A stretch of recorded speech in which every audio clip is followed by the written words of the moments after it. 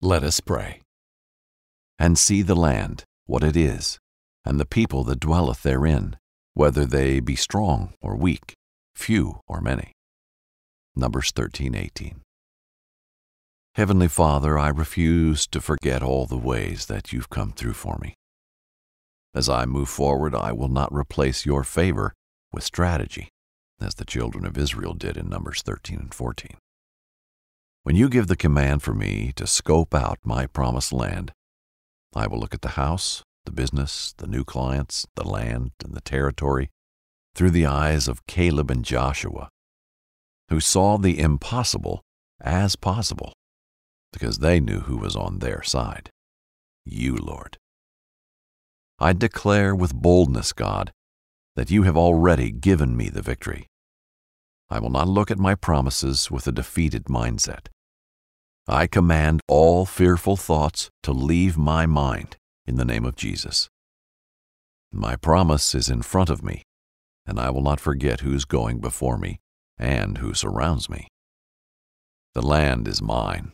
The promise is mine, and I will leave a legacy for all those who come after me. And, like Joshua, we will eat the fruit of the land. In Jesus' name, amen. Thank you for making prayer a priority in your day. To learn more about the Bible, stay tuned for today's story. Brought to you by BibleInAYear.com.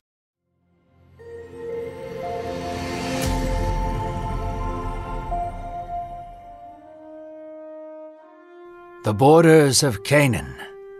In our last story, we learned how Miriam and Aaron gave in to the spirit of Cain, raging with jealousy and contempt for Moses. As they schemed against him, God called them into the tent of meeting and struck Miriam with leprosy. He healed her at the request of Moses.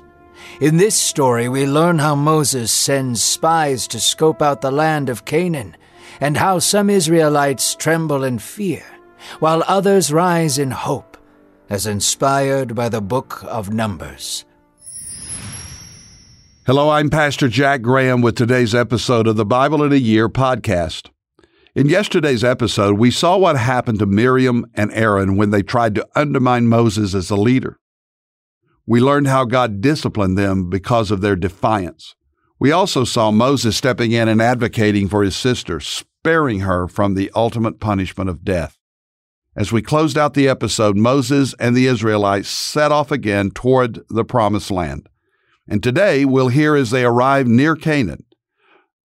Moses will send out spies to report on the new land that they are about to enter.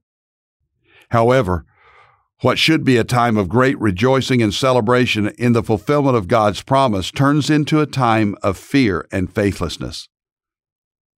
But there will be voices that bring hope and faith. Which voices will win out? Let's hear today's reading to find out. It was finally within reach. The Israelites could feel the gentle spring breeze dance along the grassy plains below the valley. Springs of living water flowed from every direction, and the birds chirped to the same joyful melody. The Promised Land was close. Canaan, the land promised to Abraham, was only miles away. God instructed Moses to send 12 of his best men to scope out the land and spy on its inhabitants. The faithful 12 left in the dead of night, remaining unnoticed by the Canaanites. Their orders were to dwell in the shadows for 40 days and come back with a report. So, for 40 days, the men spied. They assessed the height of their walls and the strength of their men. They explored the cities and picked the fruit. They searched for strongholds, weaknesses, camps, and armies. Silently and carefully, the men gathered all they could and brought it back to Moses. The spies returned after 40 days.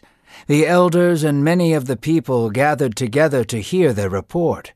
It was night, and Moses sat and listened to the men while peering into the large fire.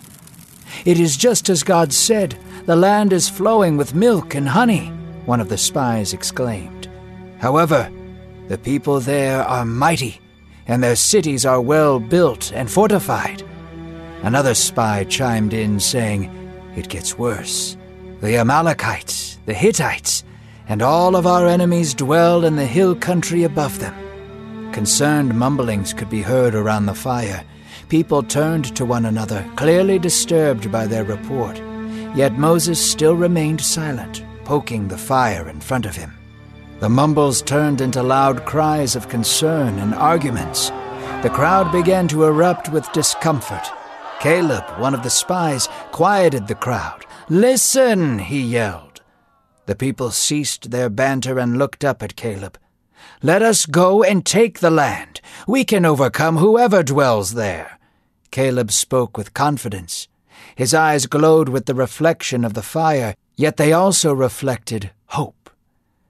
"Lunatic!" another spy shouted from the other side. "They are far stronger than we ever will be." Again the crowd erupted with concerned banter.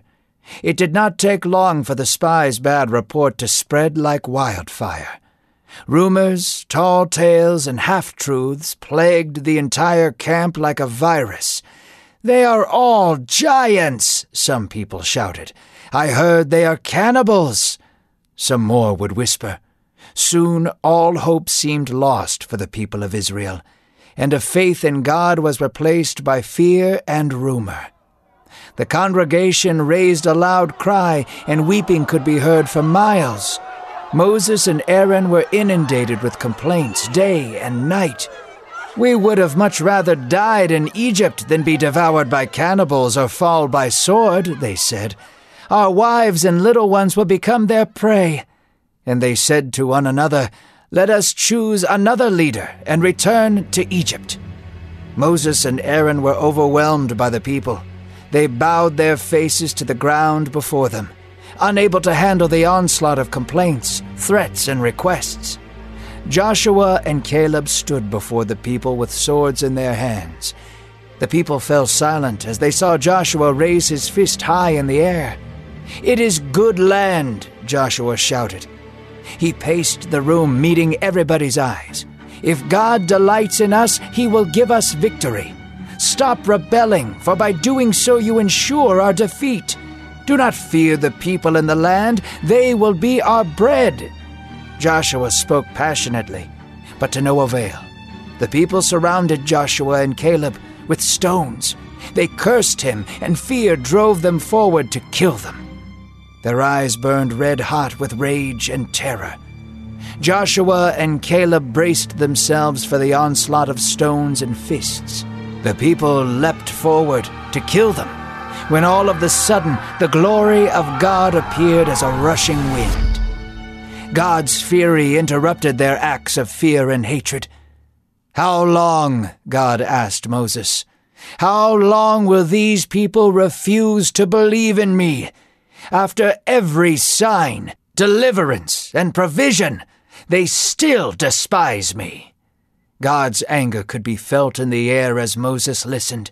"They will be striked down," God said. Moses fell before God again. "Let your glory and your power be known through your steadfast love and forgiveness," he asked. He implored of God to spare the people. "Please pardon them according to your greatness, for you have shown mercy to them from Egypt all the way until now." "I will show mercy," God said, "but I have been despised long enough. I freed the people from Egypt out of slavery. I parted seas. I cleansed water for them to drink. I sent manna from the sky and quail from the land. I have appeared in thunder, lightning, smoke, and fire. I have protected them from their enemies, and now they stand at the precipice of all I promised them." Moses could sense a grief in God's voice, like a father who wanted to bless his son, but his son was content to play in the mud. "None of the men who have seen my glory and still hate me will see the promised land. All but Caleb and Joshua," God said. God then gave a message to Moses to give to the people, a sentencing to all those who grumbled in the wilderness without faith. "Your bodies will fall and rot here in the wilderness. Every single one of you over the age of 20 shall die here without even a glimpse of the promised land. Caleb and Joshua shall see my glory for their faith, but you all will decompose into the dust. You feared that your little ones would become prey, but it is them who will be brought into the land that you rejected.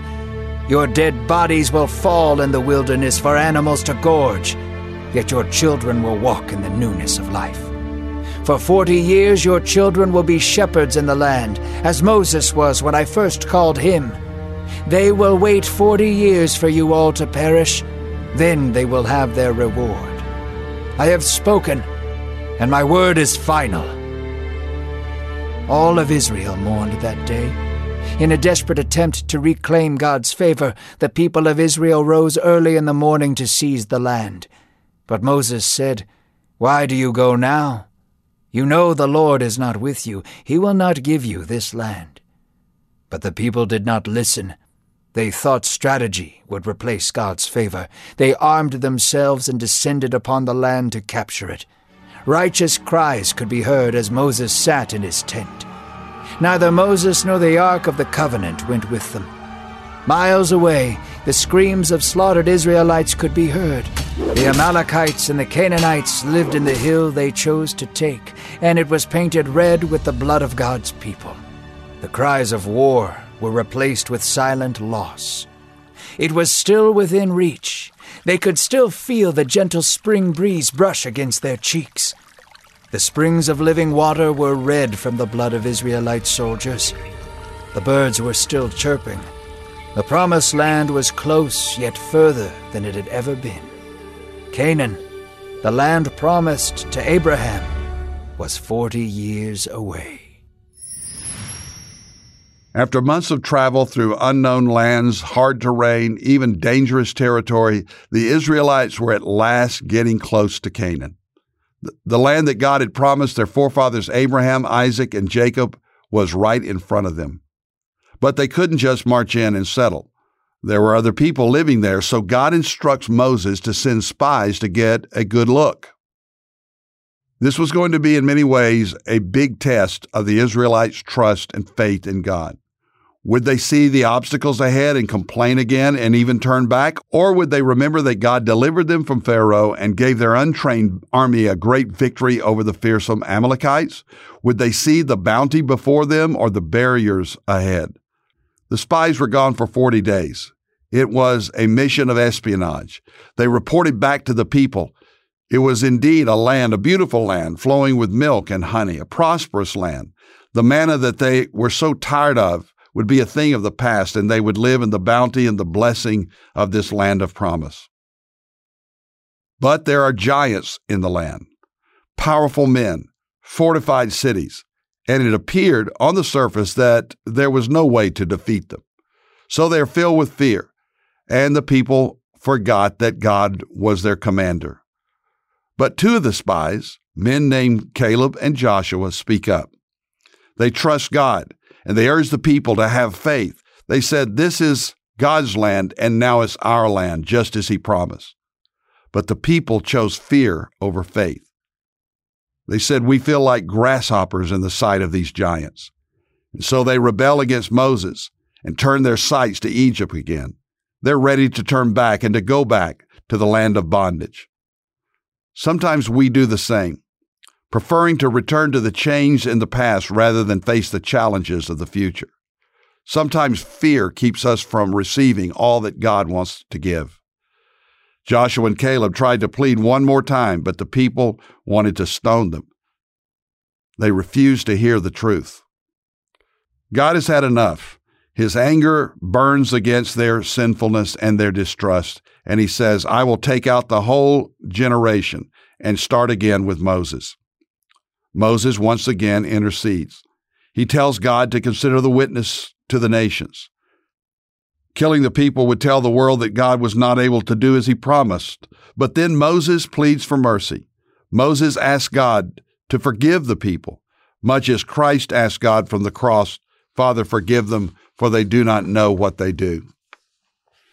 Moses was an imperfect intercessor, but God honored his request.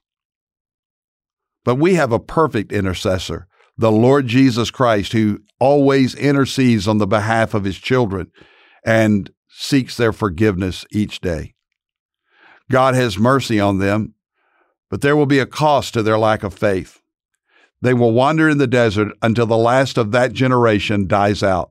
Not a single person, except for Caleb and Joshua, will ever see this land that God would give them. They were on the brink of blessing, so close to the promised land, and yet they would never enter because they chose fear over faith. Dear God, we all face challenges that seem impossible, insurmountable, giants. And yet in those times, we know that we can trust you. So right now, we choose faith over our fears. Help us to know that you will always fulfill your promises in our lives, always. Help our faith to be a witness to others, that they might trust you also. In Jesus' name, amen. Thank you for listening to today's Bible in a Year podcast. I'm Pastor Jack Graham from Dallas, Texas. Download the Pray.com app and make prayer a priority in your life. If you enjoyed this podcast, share it with someone you know, someone you love, because by sharing this podcast, you can make a big difference in someone's life in Jesus' name. And if you want more resources on how to tap into God's life, God's power, God's strength for successful Christian living, be sure to visit jackgraham.org. God bless you.